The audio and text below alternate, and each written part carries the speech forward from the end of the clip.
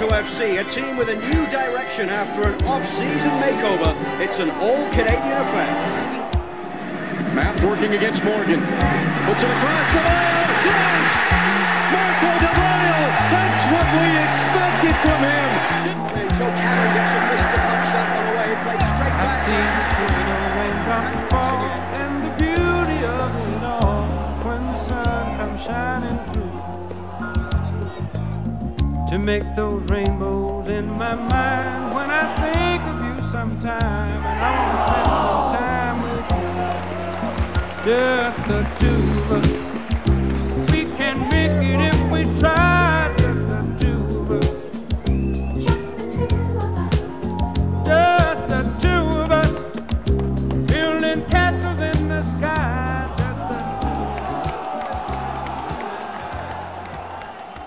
And welcome to the Two Solitudes podcast, a day late because Kevin was a little bit under the weather yesterday, so we apologize for that. How you feeling, Kevin?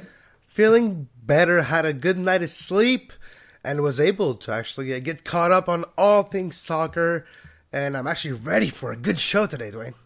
All right, we do have a good show because we have Alicia Rodriguez on, who, those that don't know, she's the managing editor of the GOAT Parade, which is the only Chivas USA blog that I'm aware of. She's around since forever. She's one of the staples of the MLS blogosphere. People still use the term blogosphere. Ugh. Not really. Exactly. Yeah.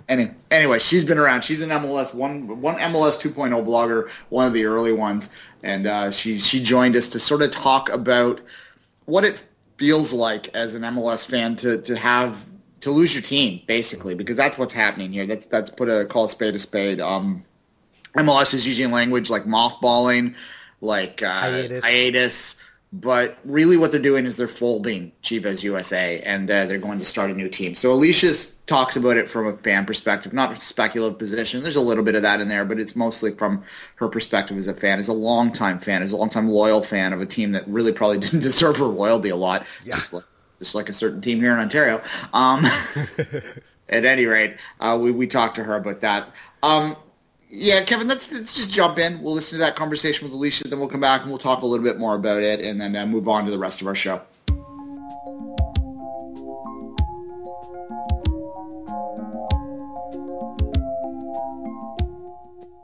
And welcome back to the Two Solitudes podcast. I'm Dwayne Rollins, along with Kevin Laramie.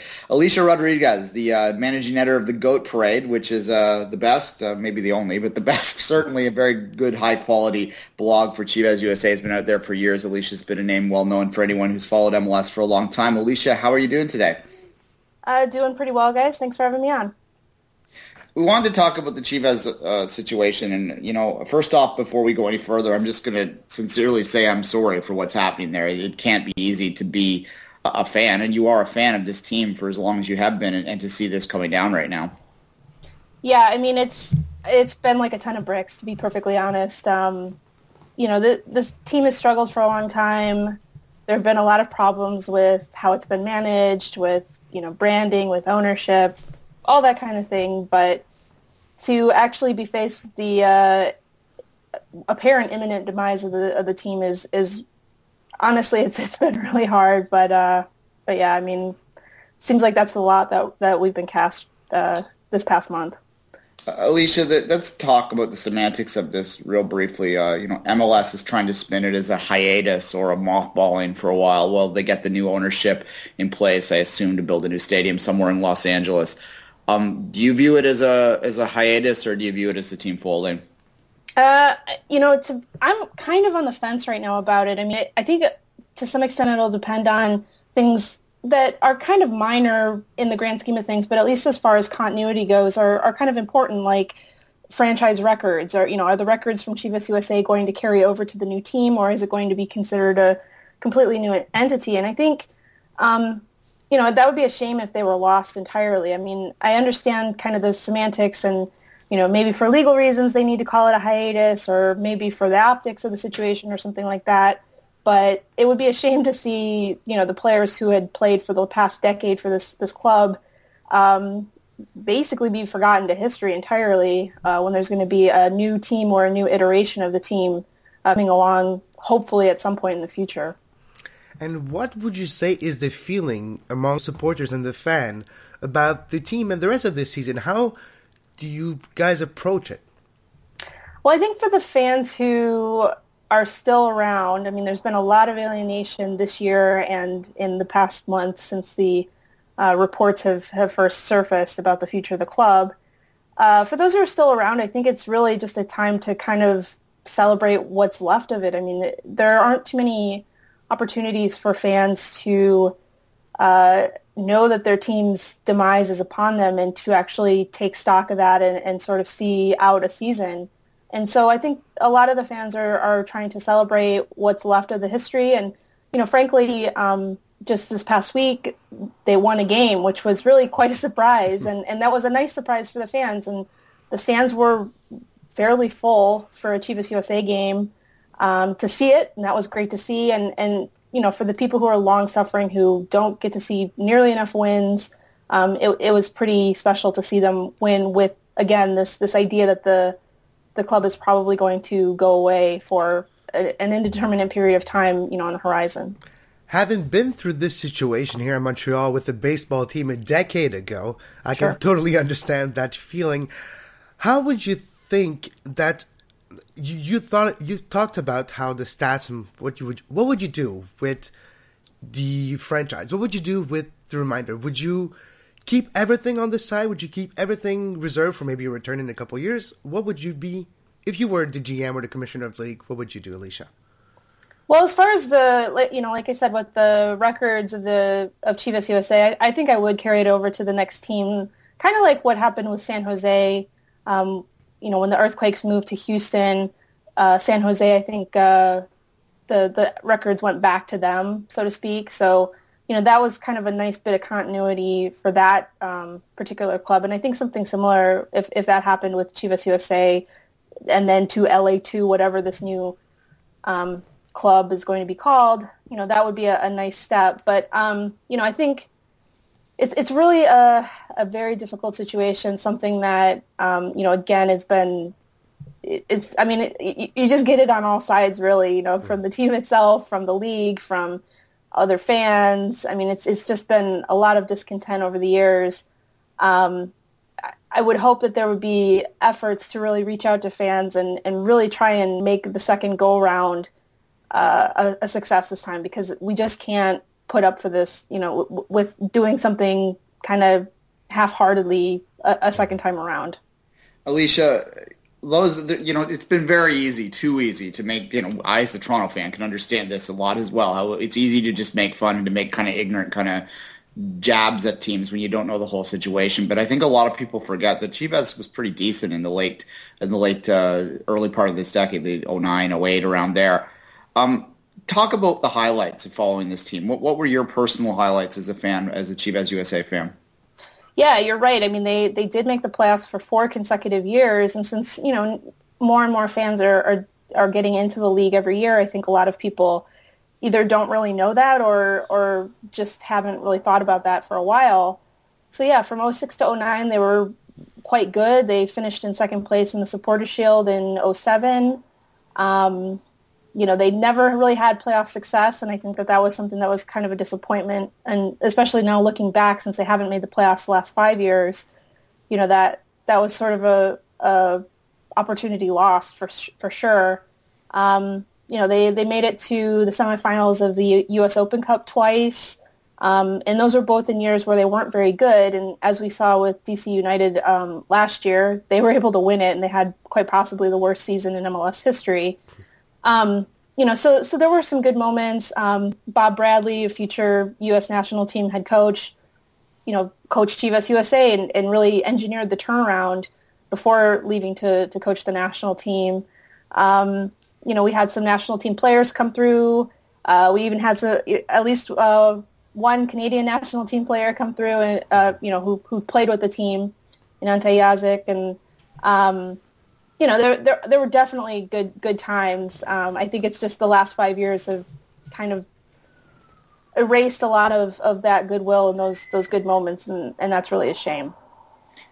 Kevin had sort of asked you, you know, what would you do with the records and all that for a minute ago. I'm going to take it in a slightly different angle on the same kind of question. You've you've seen the good times and the struggles of the last 5 years. Can you pinpoint, I know it's hard to do, but succinctly, can you kind of pinpoint what exactly did go wrong in your mind, and what would you maybe do different if you were part of the decision-making to do in LA too? I think the biggest issue is that it started from the top, and this team never really had good investment financially, time-wise, all that kind of thing throughout its history. I mean, they were never big spenders, but they were also never quite smart enough for a sustained period to, build a good roster on the cheap. And so this lack of commitment, I think, really hurt the team. And we saw this in a big way after Jorge Vergara took over complete ownership of the team in the fall of 2012. The investment in the team, went to as close to zero as possible. I mean, they literally had no marketing budget for 2 years, which hurt attendance, which hurt, everything. I mean, it was a cascading, amount.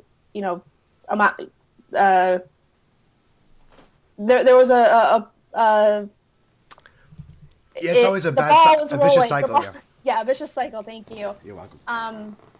And so that kind of compounded the problems. And then, of course, there were problems with, managing the team itself, treating it like a farm team of Chivas de Guadalajara the last year that he was in charge, which was not really should be the operating principle for a team in a first division league anywhere, really. And I just think that the mismanagement, the lack of attention, the lack of investment, the lack of passion really doomed this franchise from the start. I know a lot of people talk about, the brand, personnel decisions, that sort of thing. I think there's obviously a lot of factors that contributed to what went wrong for this team. But for me, I have to pinpoint it at the very top. And there just was never the commitment that there needed to be. And that showed ultimately on the field and ultimately with, again, the apparent demise of this team. I know this is kind of an early question, way to ask it and hard to answer, but have you given any thought to, if the team does go away, what you're going to do on a personal level with the blog and things like that? Yeah, I've already spoken with sort of my supervisors on that at my network, and we're going to continue it. It's going to probably go in some different directions, but we're going to sort of brainstorm and see what we can do to stay relevant and to keep doing what we're doing, but doing it in a slightly different way. On a personal level, I'm not going to root for any MLS teams for the time being. I plan on, most likely rooting for LA too, but obviously I want to wait and see until there's a team on the field and, the preparations get underway in earnest before I can truly say that there's definitely going to be a second team in LA once again. But that's my plan. I mean, I'm not going to, I know some fans are planning on having a secondary team that they're going to root for in the meantime, but while other fans are not going to root for MLS ever again at all. But in my case, I'm going to, be a neutral observer, and hopefully I can have that passion back again, in a couple of years' time, hopefully. I'm guessing the Galaxy won't be a lot of people's first choice is the second choice then. No, I mean, I think among the people who are a little more casual, there's actually a not a large proportion, but there's a proportion of fans who come to both teams' games. So I wouldn't be surprised if that happened. Where some fans were just like, okay, well, I'll just root for the Galaxy. But those don't tend to be the very, the really hardcore, diehard fans. They're kind of the ones who just like to watch soccer. And to each his own. Fair enough. All right, Alicia, I do empathize. I'm sorry this is happening because you're one of the better MLS people out there. So I hope it goes well. Thanks for joining us today, and hopefully we'll touch base better times down the line. Yeah, thanks for having me on and let me vent for a little bit. I appreciate all the support. It means a lot to me. Anytime you need to vent, we're here for you, Alicia. Sounds great. Thanks for listening to the Two Solitudes Soccer Podcast with Kevin Laramee and Dwayne Rollins. You can reach the guys on Twitter at 24th Minute and at Kevin Laramee, or both of them at Two Solitudes Pod. Reach the guys on email, twosolitudespodcast@gmail.com, but especially subscribe on Stitcher Radio. Now back to the show. And we're back, and thanks again to Alicia for taking the time. We recorded that interview yesterday. She was gracious with her time there. Look, I'll reiterate it now. I legitimately have a lot of empathy for it. The Chivas USA throughout the years has made for a very easy punchline, even for us here in Toronto. And it's just too easy to forget that there are people that do care about this team, and anyone who's had a team that loves a team, you can only imagine. I mean, Kevin, you mentioned in the interview with the Expos that you lost that team there a decade ago. I haven't lost them yet, but I live in fear that my OHL team that I grew up watching of an arena situation might go away one day, and it will devastate me if that happens. It's the Bubble Bulls. Yeah. So yeah, I get it, and I empathize with it. And I think any sports fan, we can put rivalries aside in cases like this, and we can put our little, flippant jokes aside in cases like this. And even though we might recognize intellectually the need for certain things, just like with the Expos, which I said the other day, we can still, have legitimate, sincere empathy for the fans that are losing a team. Well, it's just sad. I remember, the Expos had a big part in my heart because I had season tickets my grandmother had. So I was there 40, 50 times a summer. So I had a legitimate attachment to the team, the same type of attachment Alicia seems to have with her team. And with all the talks about the hiatus, the mothballs, or the terms they want to put it, probably just because of legal reasons, well, it reminds me of, those businesses that says closed down and says closed for renovation, but actually never opened up again. That's what it looks like, and it's kind of sad. Yeah, it's absolutely. Look, it speaks to a lot of the single entityness of MLS in a way, and we that support the league tend to try and push it down in our consciousness sometimes how much it is centrally controlled.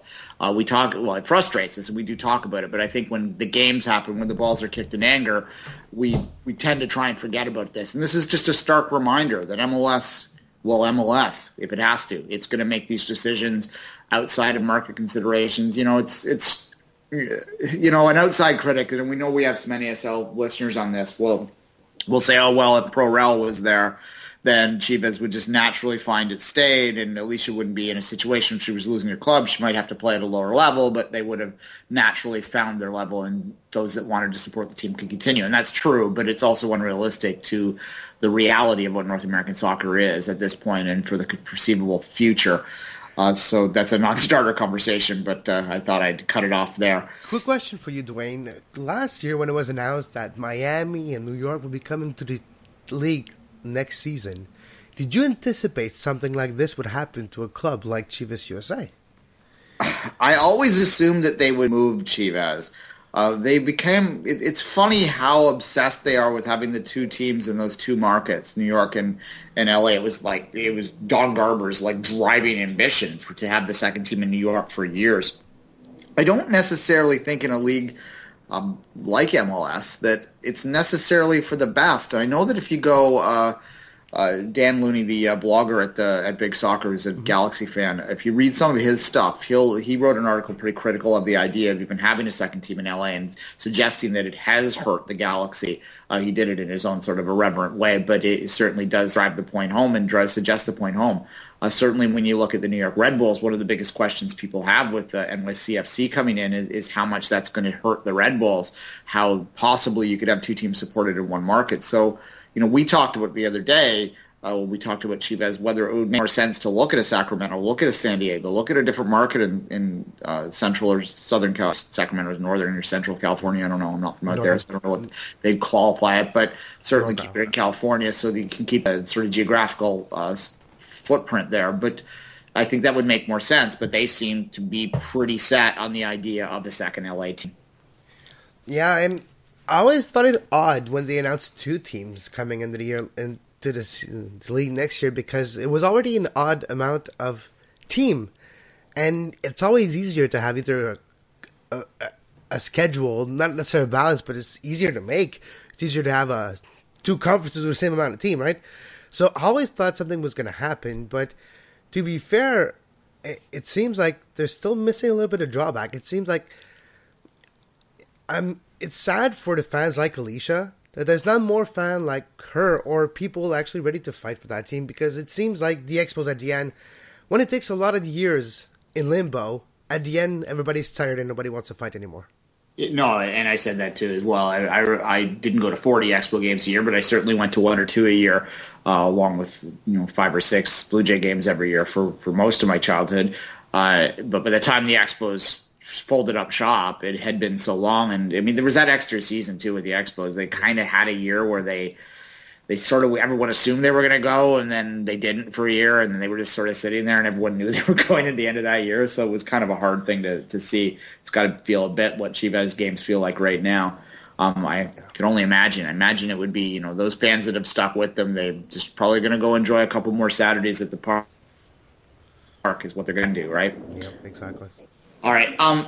We'll continue to follow that story. It's not a main story per se, but I think that it's a story that relates to anyone who's a fan of anything, and it does relate obviously directly to MLS, so we'll continue to follow it.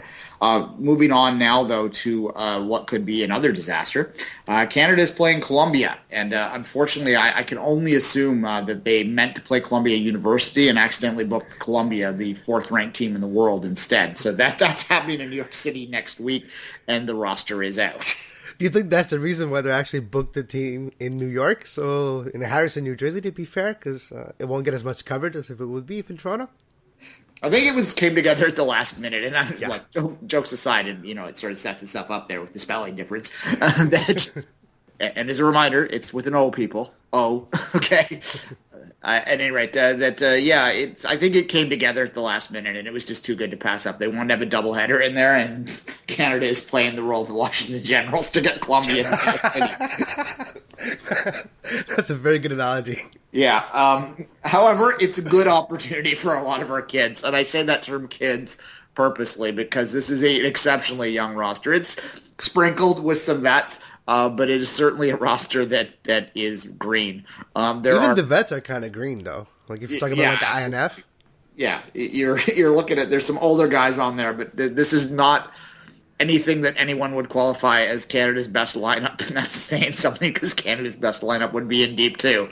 However, you never know. The game's played, on the pitch, so we'll see. But there are 9 players on this roster that are on the U20 that will be eligible for the Rio Olympics. So that's, I think, a lot of the thinking here is this is an opportunity to get some of the younger players together again. It is an opportunity to get a large U23 group, and in some cases, a U20 group together. Almost a U17, too, with Boakai.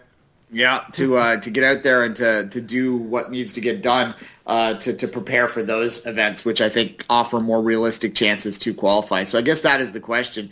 Is this, I think this is just an example of Benito Floro constantly. He said before he wants to play at every break. So he, to his credit, was out looking and found the opportunity and got a game in there. And we're not going to criticize anyone for getting Canada a game, even if it might turn sideways pretty quickly, and let's hope that the Colombians are somewhat merciful that day.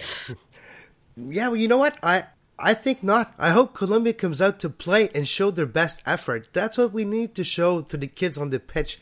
Sometimes it's easy to talk to the kids or the players or the young players. I don't want to be condescending to the players, but it's easy to talk to them saying, look, you do things like this or like that. But to actually have somebody doing them on the pitch in front of them or against them, it's worth a ton of money and it's worth a ton of years of experience. And I really like the way Benito Floro is actually changing the way Canada takes a look at young players and builds up squads over the years. That group core of player, I've talked about the Young Academy from the Impact and all, and the Henrys and the JGL and all those core group of players, including the Boakais and the young non-23s, they'll be together until Rio, and then probably for the next cycle after that. So we're talking about a group of players that might be playing together for 8 years, Dwayne. And that we have not seen a long time thinking and planning that way in a long time. Yeah, and I think that as an observation, Floro is really pushing this idea of team, of making this a true team and making these guys bond into reaching out and being part of the Canadian soccer community. I was at the para soccer that we featured on Five Rings a couple weeks ago now, and he was there 2 or 3 times. He'd just wander in because it was part of the Canadian soccer family, the para team. So he'd wander in and show his support to those kids. Not that they're obviously going to be anywhere near his radar, but in terms of just showing support as another team wearing red, he was out there front and center. Daniel Henry was there for a couple of days. Dwayne Rosario stopped in for a visit. They just seemed to be more of a part of a family. We just never saw that in the past where they were supportive of other parts of the program. And I think that's maybe telling in some way. And hopefully it's telling in some way. I mean, we've heard rumors about certain players that are frustrated. Certainly the Tybert situation is a bit troubling.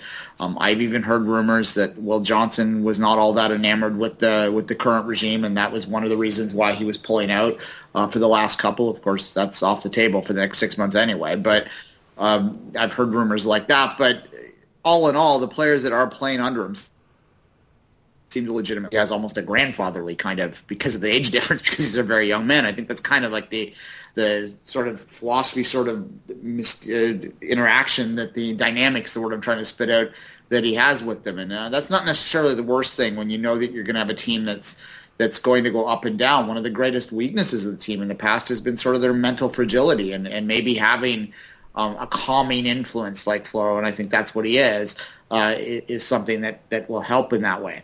When we're talking about building something, if it's a team or anything else, at the base it needs to be strong. It wasn't for the last decade. It was a shattered pyramid, you could say. But right now, Benito Floro is actually rebuilding the base. He is not the man who's going to take the team to the top of that pyramid, but he is the one who built that base. And that's what he's here for. He's not going to be there for the next 2-3 cycles, even though that's the planning he's doing. He's actually restructuring, rethinking the way that we should do things as an association. And yes, it might alienate some players that might think that they don't have to prove themselves anymore, and that's where they're wrong. That's why the base needs to be rebuilt. And moving forward, I don't mind if the Tybert or the Johnsons are not there. We're not talking about the next 4 years. We're talking about the next 8 years if we actually want to achieve something of significance. So, like I was saying, Benito Floro is the one for rebuilding the base. He might not bring us to the World Cup Championship ever, and that's not what he's there for. And that's how we have to look at it, too.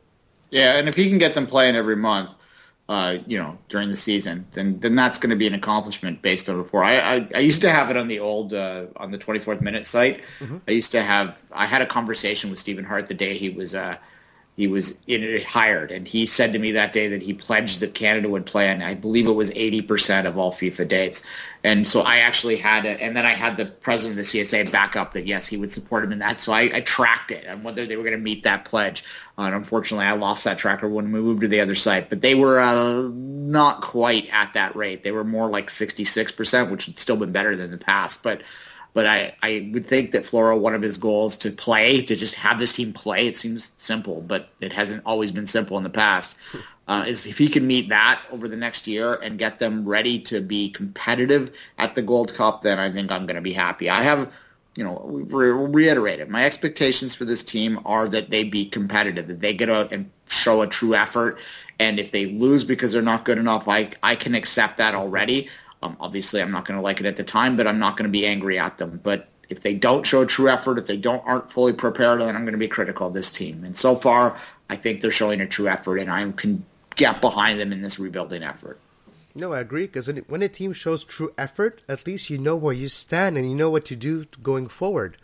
When a team just shows up one or half the time, or like it's not that it's their fault, but when they're not playing enough, you don't get the true assessment of where you are to do the right corrective, to the right adjustment to actually better yourselves. So I agree.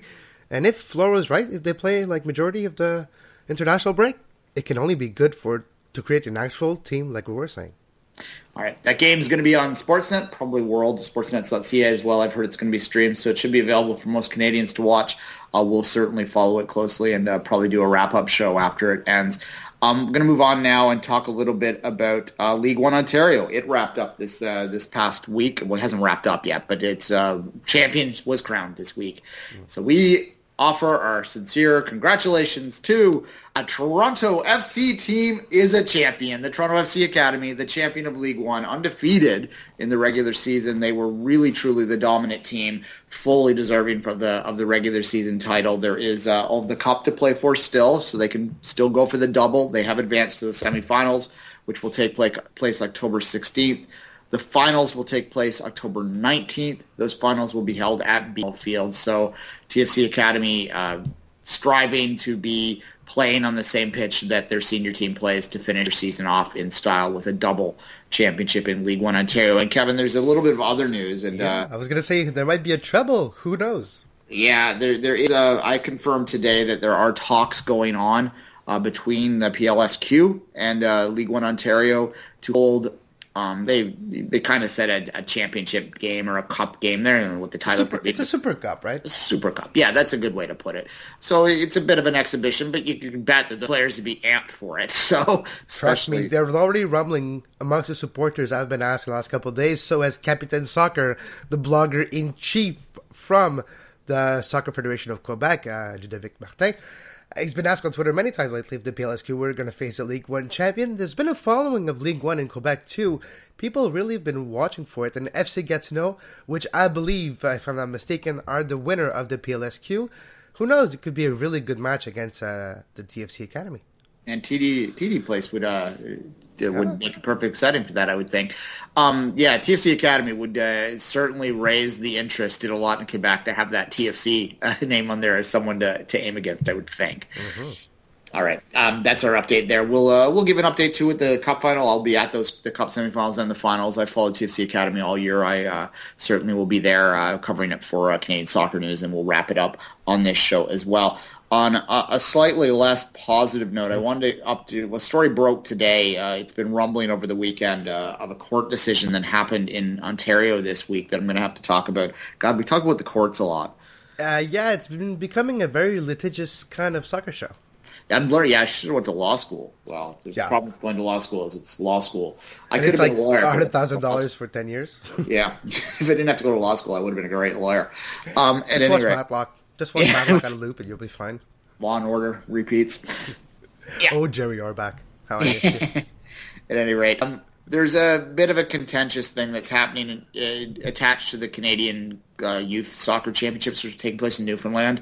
The Ontario representative at the U16 boys level is going to be West Toronto. West Toronto won that right to compete in the courtroom, not on the playing field. Now, this gets a little complicated because the way that the team that did win it on the playing field is Woodbridge. Woodbridge defeated North Mississauga in the championship game. However, they got there by beating West Toronto in the boardroom, not on the field. So there's a lot of technicality stuff going on here. Woodbridge is very upset that West Toronto is taking the spot that they say that they earned rightfully on the pitch. They made a protest against West Toronto after West Toronto beat them in the semifinal 2-1, that they had used an ineligible player. The OSA had ruled in their favor, thus allowing Woodbridge to advance to the final, where they then beat North Mississauga. West Toronto appealed that at the court level and won the court level appeal. They hired a very famous lawyer, Tim Danson, who's a very famous lawyer in Ontario, very big money behind this appeal. But at any rate, I don't know where the money's coming from, but that's another topic. They won the appeal there, so they will advance to the championship game, or to the Canadian Championships, which are taking place in Newfoundland, as I said. Big mess. A lot of adults arguing about kids, and it sort of seems uncomfortable that way. It's sad when the kids are held up literally in court to see if they're going to play or not, they're champions or not. Results of games should be played on the pitch no matter what. That's my opinion. Of course, there's some, but you know what? It's sad that the end of the season for those 2-3 teams implicated is just turned out to be a mess.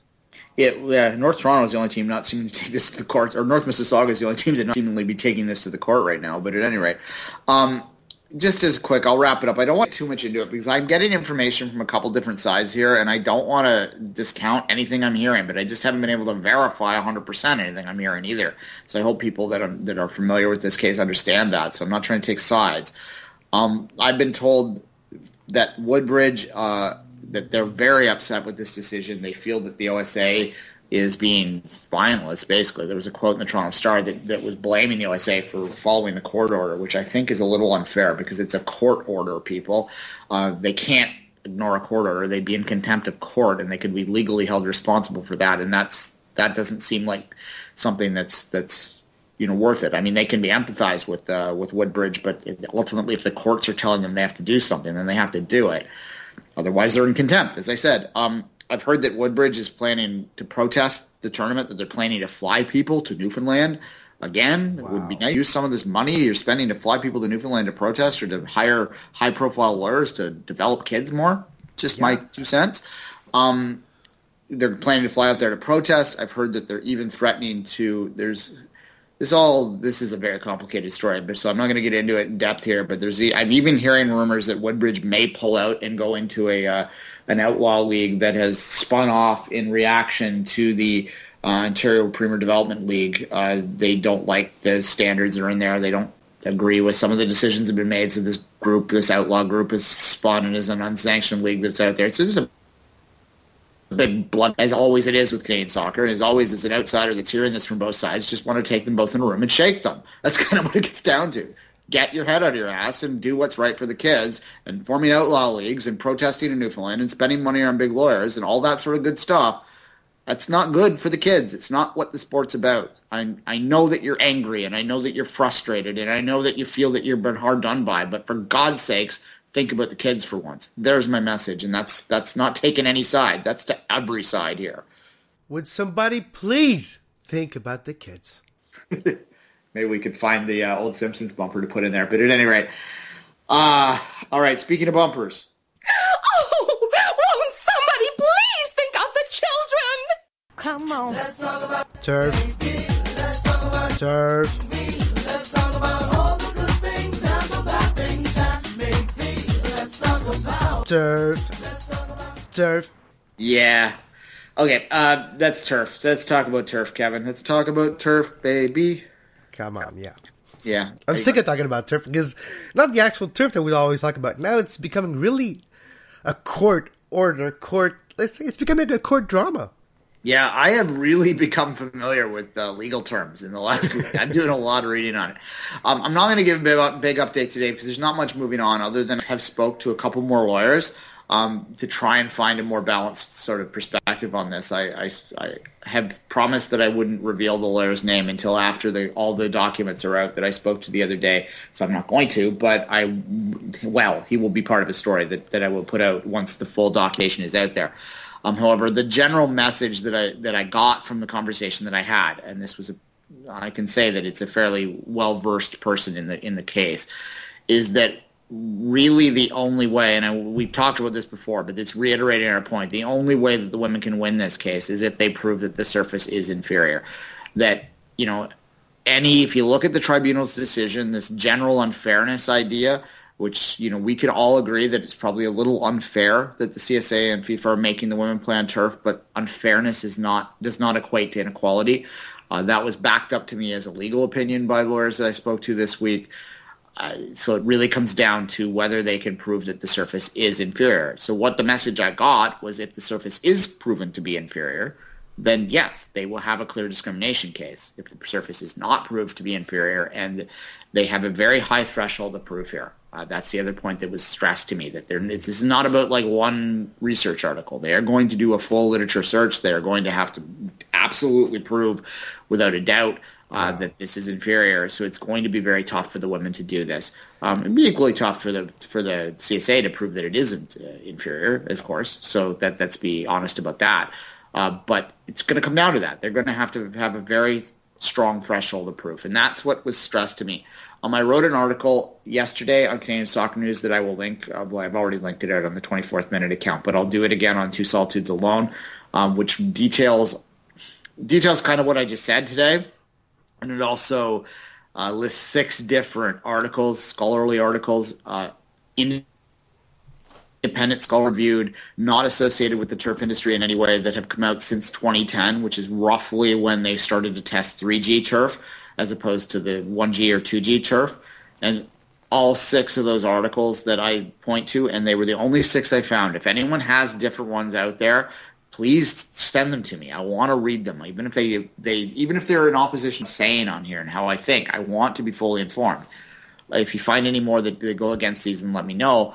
But anyway, the 6 of them all basically concluded that there was no difference. There was no difference in injuries between turf and 3G turf and grass. There was a difference in 2G turf and in 1G turf, but we're not talking about that anymore. We're talking about 2G turf would have stopped being installed around 2007. 1G turf would have stopped being installed in the 90s. So we're not talking about that anymore. We're talking about 3G turf, which is what the World Cup will be played on. Yeah, and again, it's just it's a debate on who's right, who's wrong. Nobody's right, nobody's wrong. It's just a controversy to... I'm surprised that it got the amount of traction lately than it had, because we've been talking about this issue for the last, 2 months almost on this show, and for the last week, people actually picked up on it now. And it's now they have the audience that they wanted, and it took them, 3 deadlines, and finally they have the audience that they wanted.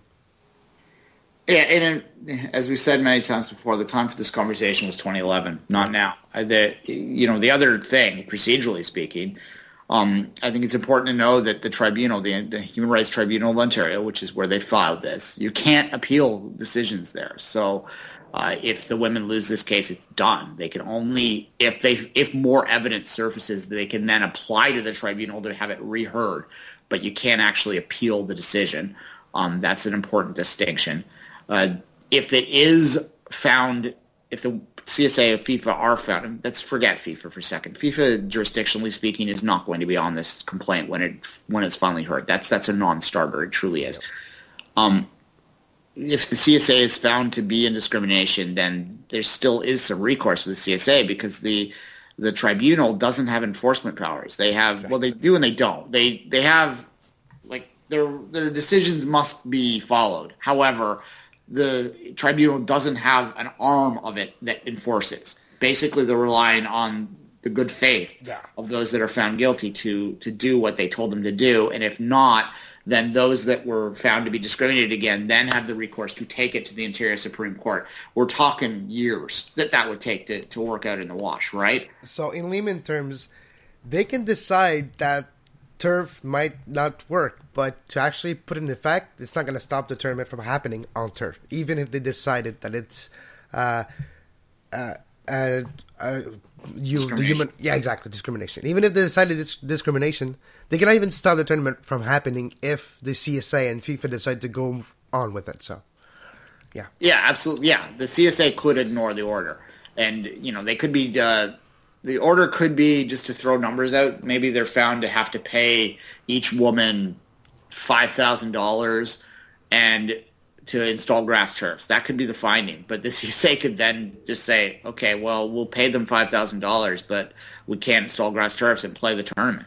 Yeah. And then, maybe the women would then take them back to court and get further compensation for that. But really, when you look at the time frames of a court order and how long they're going to take to get the case heard, there's no reasonable chance that they would ever get that enforced. The only way it's enforceable is if the CSA on its own decides to enforce it, if they're found to that they need to. That's it's kind of bad faith if they do that. I'm not arguing for that. I'm not arguing that that's ethically right. I'm just saying that realistically speaking, that if this tournament wants to be played on turf, and FIFA and the CSA have been clear that they're going to play this tournament on turf, there is no plan B, then it's going to be played on turf. There's just no way it's not. The only thing at question is whether the women are going to win this moral victory, this ethical victory, I guess, that they can then point to and use for future events. That's what we're talking about. 2015, it's done. It's going to be on grass, or it's going to be on turf. It's not going to be on grass. Yep, but I don't think we're done hearing about it, though. No, even if they're found, even if the women's case is thrown out, they're going to probably argue. I can anticipate that it was thrown out on a technicality, because it might get thrown out on a jurisdiction issue, which you can argue that technicality then is still relevant, but it would be argued that way. So even if the case is found to not discrimination, I'm sure that you're still going to have a lot of people that are going to make them. And that maybe is the worst decision of all. Like, I've given this a lot of thought, Kevin, and even though I think from having read this, I can see several different ways that the case can be thrown out for jurisdiction, for procedural reasons, for technical reasons, that I think it's in the CSA's best interest that it get a full hearing, that it goes to the full hearing, that it's not thrown out at the preliminary stage, because I think that they need a clear decision that shows that turf isn't more dangerous for them to morally continue forward without losing something to do with the tournament, without losing some of the zing of the tournament. Because it's going to be the turf tournament unless they have a decision that says, I know that's a perception, but here's the proof that says that they're wrong. And not just that, the whole procedures that those players are actually making might actually have the result of proving that turf is equal or, who knows, maybe a little better than grass. So the exact opposite of what they wanted to do might be achieved with the whole doing. Yeah, well, that's the title of the article I wrote yesterday. It's like, yeah, the Turfgate's gamble, how they might, those that despise the turf may end up legitimizing it. It's like the ironic lawsuit. It's not a lawsuit, but let's not get into that right now. All right, let's take a quick break. Come back. We'll wrap up the Canadian MLS and NASL play this week. Thanks for listening to the Two Solitudes Soccer Podcast on Stitcher Radio with Dwayne Rollins and Kevin Laramie. Subscribe to the show on Stitcher Radio. Listen to the show on Stitcher Radio. Stitcher Radio, Stitcher Radio. Would you just please subscribe to the show on Stitcher Radio? Thank you very much for subscribing to the show.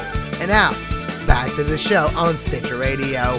Coming soon on Stitcher Radio. And we're back, and let's talk about the playing field for a little while. Kevin, how's that sound? Do we have to? Do you want to talk more legalese? No, but do we have to talk about what happened on the field? We could talk about, like, so much more things that are more interesting than talking about the 0-0 result from Montreal and Chicago.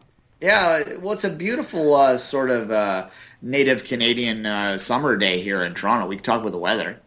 Yeah, it's rainy here, so maybe not. Okay, all right. We're going to talk about Vaio a bit. You have Kevin's got something down from the Vaio press conference that we're going to run.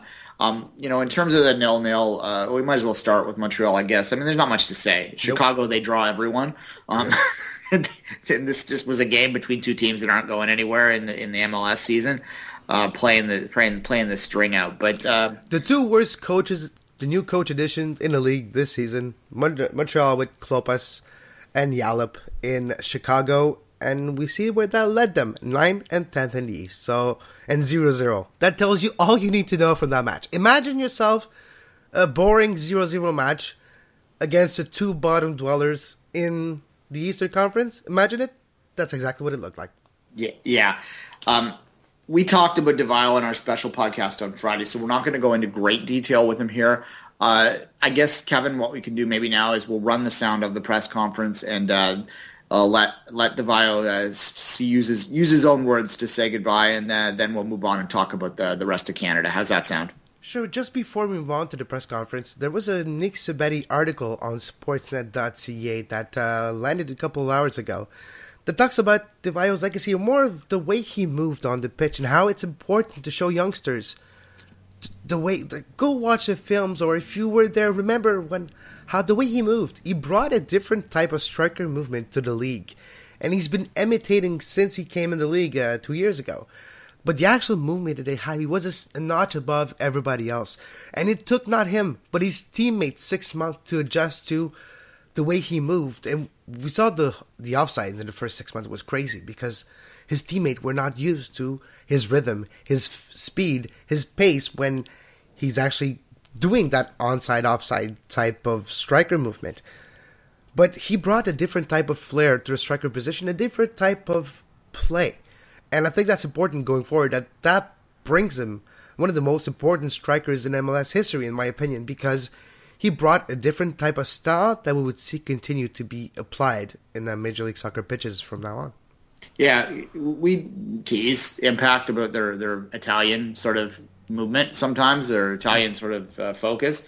But certainly Vaio, as an Italian striker coming in with Italian style and Italian training, brought a sort of different dynamic to MLS. There hasn't been a lot of Italian big-name players that have come through MLS prior to him, so it certainly is a different kind of look. So let's take a quick listen to what Marco Vaio had to say in his retirement press conference, then we'll come back and wrap the rest up.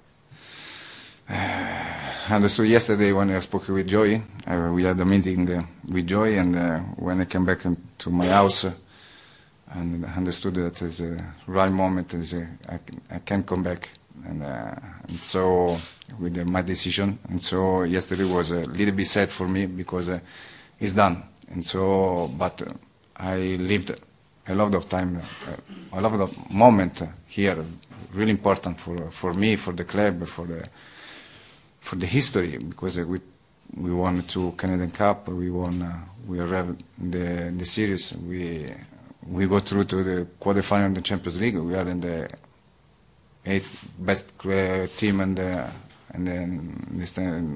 Champions League, CONCACAF, and so I'm really happy with what we've done right now. Well, I mean, like Marco said in French, I mean, there's a lot of different moments, whether it's the goals he scored or even the first day that he came to Montreal and saw the fans at the airport and the fans that were cheering him on. So there's a lot of emotions. Again, Marco goes beyond the soccer player. There's Marco the person, there's Marco the family man, and there's that sensitive side of Marco that you really get to love. And I think that taking a look at that aspect of it, it's going to be difficult to see him leave because he's not only been a great player, but he's become a friend. So it's going to be tough. And welcome back. And Marco Vaio had a great legacy in this league. I think even those of us who didn't support the Impact can recognize what he brought, especially last year. But we're going to move on now, see how he does there. Certainly we're going to have a big chance to say goodbye to him here in Toronto. 2,000 traveling fans, I hear? Yeah, close to that, yeah. That's what's in the book, so we'll see if it actually happens, but that's what's been planned many months ago. All right. Let's talk about TFC then at this point in time. Actually, before we do that, let's wrap the NSL up. Forgive me. Ottawa, both are 1-1 draws for everyone today. Ottawa played San Antonio. Edmonton played Tampa Bay. I think that's a decent result for the Fury. They're not realistically in any kind of playoff chase. They're just trying to build for next year at this point in time. I think to get a 1-1 result against a good team like San Antonio is something that they certainly can hold their hat to and be happy with and move forward from there. Edmonton has, to their credit, pulled themselves back into a playoff race, albeit they're kind of on a thin thread right now in terms of holding on to it. The 1-1 draw with Tampa Bay, which was in Florida, kept both teams in it and knocked both teams back a bit. Edmonton is in 6th and Tampa Bay is in 7th. Edmonton's on 28 points. Tampa Bay's on 27th points. They're all chasing Carolina for the final playoff spot, which is at 33 points. Edmonton has a big match with Carolina that is an absolute must-win. Obviously, they're 5 points back at this point in time, so they're going to need to win that and hope that Carolina drops some points somewhere along the line. But all in all, I think Edmonton deserves the credit for just becoming a team that as long as they can't lose, as long as they can keep some of that core together and build on what they've done this year, that Colin Miller and the rest should be right there in the race next year. Yeah, and we're seeing some of the players like the Edson Bolkai actually getting a look now with the Canadian men's national team. And it's very interesting, the timing, because same thing happened in the States too. Division II player is on the cusp of making the friendly in Miguel Ibarra with Minnesota. And Henson Bolkai just got called up for this game. We'll see what happens with that. But it's great that at least the future seems bright in both the ASL teams, that the academy structure that was changed a couple months ago in Ottawa and in Edmonton seems to be working pretty good. So I see good things ahead for both teams. Yeah, and their academy structure is amongst the absolutely, in terms of their plans, if they come together, will make them the cream of the crop when it comes to the academies within ASL. And that's the same as the MLS teams. Their academies in the Canadian side of things are by and large better than the American academies. And there's a lot of different reasons behind that. And maybe we'll bring our friend Travis Clark back on again and have another academy talk later on. But certainly there's a lot of interest there that I think that we can build upon. Moving back to TFC, speaking of building upon, first off, Jermaine Defoe, he saw the pitch again. Hallelujah. I didn't think that I would see that this season. To be fair, it did not look like it a month ago when we did this big bloody Mets show. I didn't think that we would see Defoe again in Toronto. Yeah, well, we haven't seen him in Toronto yet. That's a good point. I had someone speculate the other day that Defoe basically was coming back just to play the LA game, and then he was going to bugger on back to Toronto or back to UK. I don't think that's the case. Look, he's not match fit yet. It was interesting when you looked at the lineup that Toronto put out in that game. It was like they just gave it up to LA right from the get-go. Like Kyle Becker started. Like, Defoe didn't start. They didn't start Gilberto. Well, he wasn't available. Gilberto wasn't. So they were in tough from the get-go, and a lot of it had to do with the lineup. It was like they just knew that they didn't have a chance against the Galaxy, and they were putting all of their sort of pieces together to play Houston on Wednesday night, and what is an absolute, I think that the cliche of must win is pretty much bang on with this one, that they need 3 points on Wednesday. The famous 6-point game. Yeah, a win against Wednesday would pretty much eliminate Houston too. Yeah. I think realistically speaking, if you look at the way the playoff race comes, actually, Kevin, let's save our playoff talk until after we have the special thing there. But if you look at the way Toronto approached the game, I think it speaks volumes to where TFC is at this point. Are they a playoff team? They're a team that should be in the Eastern playoffs. Whether they get there or not is a different question, but they should be. Are they a championship contending team yet? I think we saw the answer on Saturday, and that's the difference. And that's really, we have PTSD here in Toronto. Our expectations are way too low because of that. The amount of money that was spent on this team, the amount of resources that this team has, they shouldn't just be scraping into the playoffs to play a one-off play-in game. They should be championship contending teams. And the inability to compete with LA on Saturday sort of illustrated to me, even though I didn't need it illustrated. I kind of knew already, but it illustrated to anyone who didn't know TFC's not at a championship contending level yet. And that's something that shouldn't be accepted much longer here in Toronto. True. Do you think we're going to see, example, they don't make the playoff? Will we see an outcry? Oh, you're going to see an outcry regardless. This is Toronto. Okay. I mean, everyone makes fun of Toronto and thinks that, they're just the hopelessly optimistic Leafs fans out there. That doesn't exist. There's no optimistic Leafs fans. That doesn't exist, yeah. This market is incredibly negative. They think everything's wrong all the time. It's one of the problems in the market. They booed Larry Murphy out of town. I don't know where this idea that Toronto is like this hopelessly naive, optimistic market. That fan is not there at any rate. All right, Kevin, we're debuting a new feature now. It's the I'll just let the feature debut for itself. Okay. Yep. Welcome to the super awesome fun TFC playoff push. Everything is awesome. Everything is cool when you're part of a team. With Dwayne Rollins. Yeah, they lost 3-0 to LA, and that kind of put them in 6th still. Philadelphia lost, so that's good. Columbus, we gotta have to cheer for the Crew or cheer against the Crew. It's very confusing, the TFC ride to the playoffs. Basically, they just need to win, Kevin. They just need to win games. And that, Kevin, is your TFC super awesome fun drive to the playoffs report. I have to say, there's a comic strip by another podcast that exists on Red Nation Online, whatever. Former colleagues of mine, good people, that said that it's funny how TFC is showing ways to win without winning lately. And I thought that was actually pretty funny. Yeah, exactly. TFC is pretty funny. At least if you're going to be bad, you got to be amusing. And TFC has consistently been amusing over the years. And if you're including Montreal or Toronto, it never was a dull moment in Canadian soccer. Yeah, the Canadian teams are the laugh track of MLS some days.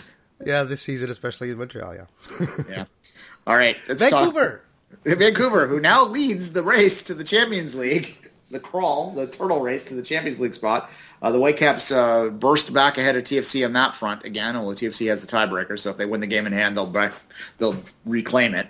With a 2-0 win over Dallas. It was a very good win. I watched that game full measure to the Whitecaps.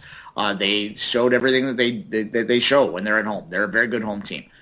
They need to get the 4th spot, and they're not going to get the 4th spot because Vancouver's going to have to travel on the road, and they're nowhere near as good on the road. So this is really kind of one of those battles for one game again, in my mind, and most experts understand that if they do make the playoffs. And if Will Johnson out, I think you have, with Portland, of course, I think you have to look at the Whitecaps as being favored to capture that playoff spot.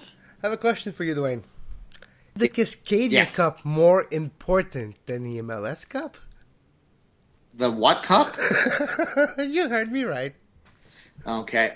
Look, God love the Cascadia Cup. And the Whitecaps are still, they for those that don't know, which would represent 95% of MLS fans, Vancouver is the defending Cascadia Cup champions. For those that don't know what the Cascadia Cup is, which is probably 90% of MLS fans, it's a 3-team round-robin competition between the Portland Timbers, the Vancouver Whitecaps, and the Seattle Sounders, where the fans, it's a fan-driven event, which really has no bearing on anyone's life outside of Cascadia, which Cascadia is, I was about to say fake, and they'll track me down if I say that. It's a non-political jurisdiction that exists in the minds of certain people that are soccer fans in the Northwest.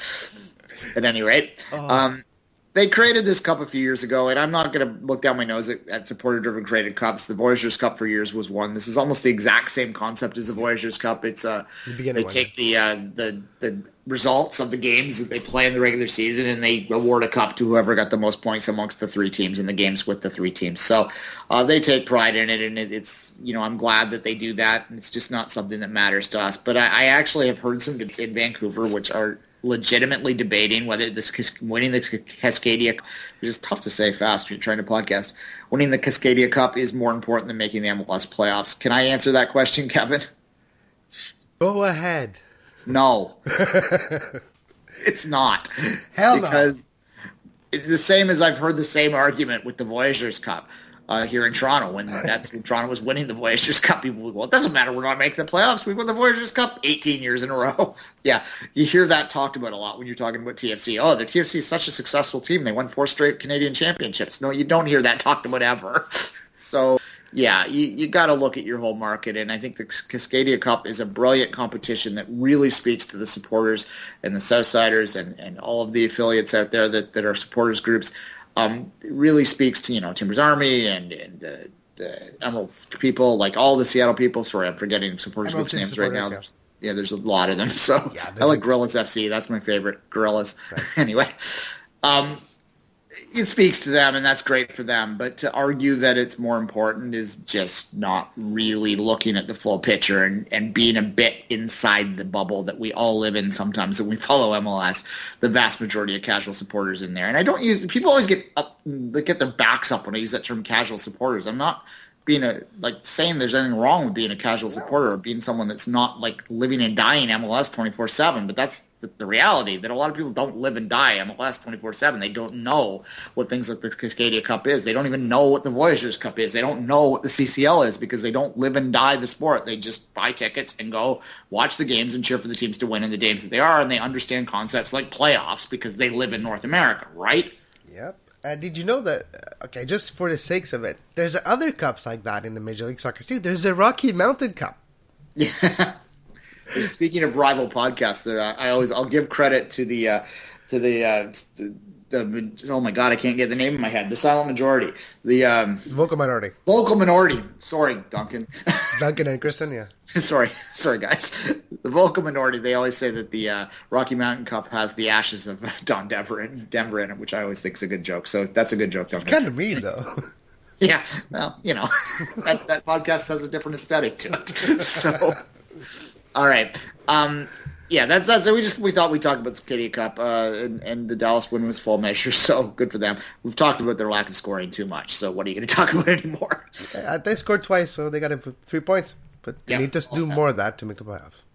Yeah, making the playoffs is a card. It's a ball in the lotto to win the MLS Cup, and I think that it's probably highly unrealistic that the 5th seed in the West is going to do much, but you never know. And so making the playoffs and having a chance to win a couple games in there, even if it doesn't even matter if you win the MLS Cup or win the Western Final. If you make that second round and get 3 playoff games, that's going to have a considerable impact on the market. So it clearly is the be-all, end-all. And when you're talking about MLS, there's just no debate. Whenever we talk about these parallel competitions, there's no debate about it. The MLS playoffs are the most important thing because every team at the start of the year starts out with the goal and works towards it as their ultimate end goal of making the MLS playoffs and winning in them. That is the goal of every single MLS team. Therefore, it is the most important thing. There's just no debate about that. Yeah, and we have to always stress that point because people still have, but they have what's the word? They actually have the feeling that the Champions League or the US Open Cup or Canadian Cup are more important because of other tournaments like in Europe where you see the FA Cup, which has more than 100 years history, which is, has to be fair, the US Open Cup as well. But if you talk about like the Champions League, which is almost bigger than the actual league, in North America, in Canada, it's not the case for now. MLS Cup is the begin, the end, and all of the trophy that are actually worth fighting for, in my opinion. And that's, we always have to stress that point.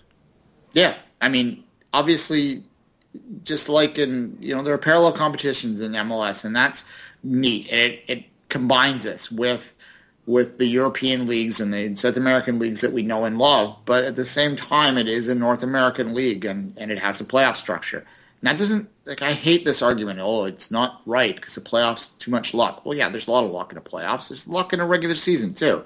Yeah. It's just the format that this league plays under. And as long as if this league plays under that format, it is the ultimate goal.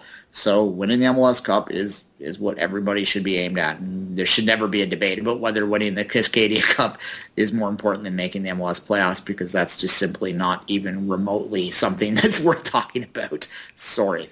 All right. Now that I've insulted the hardcore supporters of Vancouver, Kevin, which I pretty much do daily anyway, I'll let you say goodbye. Look for a post-game show probably the day after the Canadian men's national team game versus Colombia, live from Harrison, New Jersey, the Red Bull Arena. And until then, have a great soccer. Good things might come to those who wait, but not for those who wait too late. We gotta go for all we know, just the two of us. We can make it if